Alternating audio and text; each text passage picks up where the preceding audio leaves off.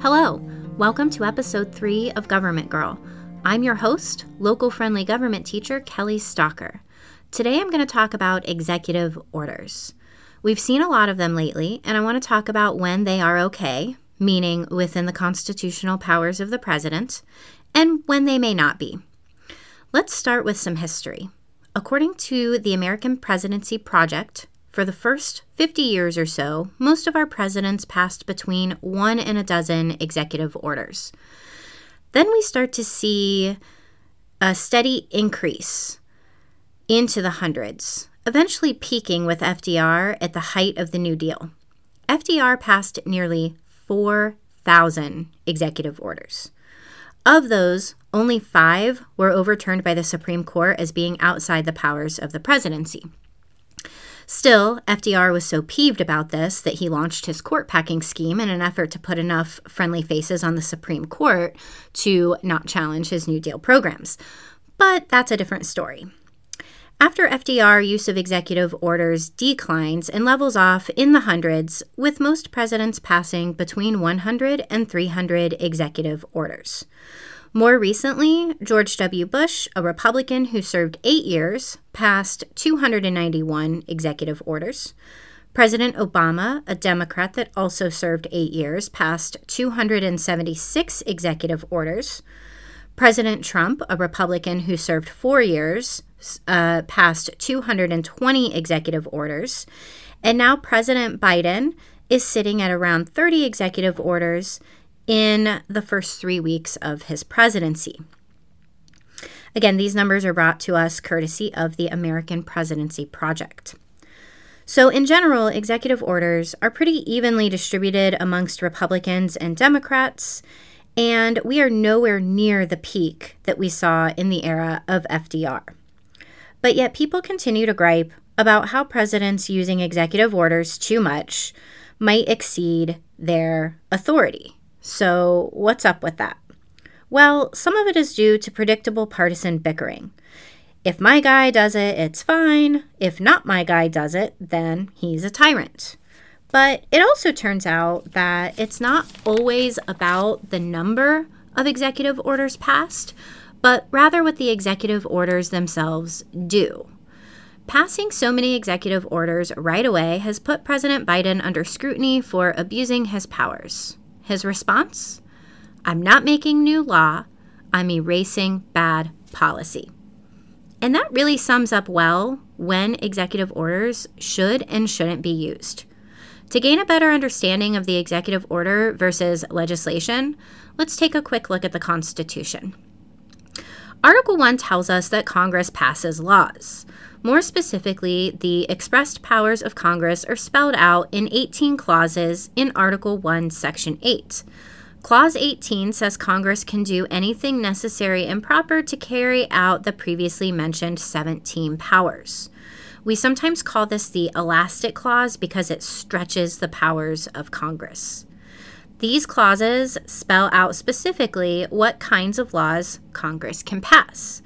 So the Constitution is pretty clear that the power to make new laws lies with the legislative branch. So where does the president come in? Well, the president has the power to sign or veto laws. The president also has his own legislative agenda. He will work closely with Congress to achieve this legislative agenda. But what if he's not getting anywhere in Congress? What if both houses are controlled by the other party? What if they aren't friendly to the president's agenda? Is it okay for the president to bypass Congress and use the executive order to advance his legislative agenda? Well, the short answer to that is no. That's why President Biden said, I'm not making new law. The Constitution is clear about who has the legislative powers, and executive orders should not be used to make new laws by sidestepping a stubborn Congress. So what if they do it anyway? Presidents have and will continue to push the limits of the executive order. Executive orders can be challenged in the Supreme Court, and if a president has exceeded his authority, the Supreme Court can rule them unconstitutional. Here's the tricky thing, though. The Supreme Court cannot enforce their rulings. They have no enforcement arm. For example, Andrew Jackson's Indian Removal Act was ruled unconstitutional, but he went forward with it anyway. And it was so popular at the time that neither Congress nor the people checked Jackson's power. Okay, so if the president shouldn't use executive orders to make new laws, when can he use them? What does the Constitution say about that? Remember the elastic clause I mentioned from Article 1? That's kind of how I think of the executive order. The Constitution does not specifically mention executive orders, but executive orders can be used to carry out powers that the president already has. It kind of stretches the president's power. Keep in mind, it stretches the power. It doesn't give unlimited power. Article 2, Section 2 gives the president the role of commander-in-chief. It gives him the power to grant pardons, and in conjunction with the Senate, it gives him the power to pass treaties, appoint cabinet members, ambassadors, and federal judges. He shall take care that all laws be faithfully executed. Executive orders must be connected to one of these powers. Most often, they are used to faithfully execute the law. This is what Biden meant in the second part of his statement, "I'm eliminating bad policy." The key word here is policy. Policy basically refers to the logistics involved in carrying out laws. So the legislative branch passes the laws, and then the executive branch figures out how to carry them out. That's basically all of those executive agencies like the EPA, what they exist for. But the president himself can also help create policy directly through the executive order. Understanding when executive orders are appropriate is understanding the difference between passing a law and creating the policies that carry out those laws. Generally speaking, executive orders should not be used to create new laws, but are appropriate for creating new policies.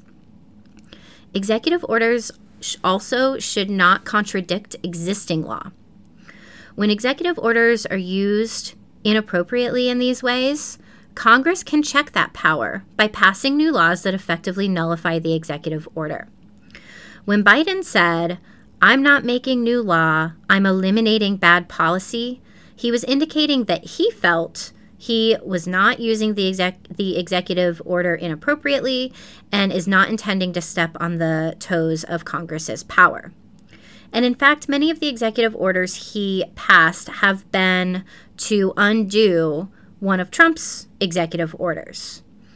It either eliminates a Trump-era policy, like the trans ban in the military, or puts a policy back in place that Trump used an executive order to repeal, like certain environmental protections. See, that's the other major difference between a law and an executive order. Laws are much harder to get rid of than executive orders. If a president really wants something to stick, he will get it passed through the legislative branch.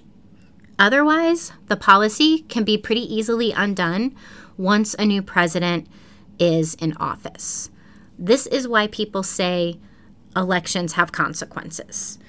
There's a difference between saying, "I don't like that policy," and the president executing that policy is unconstitutional.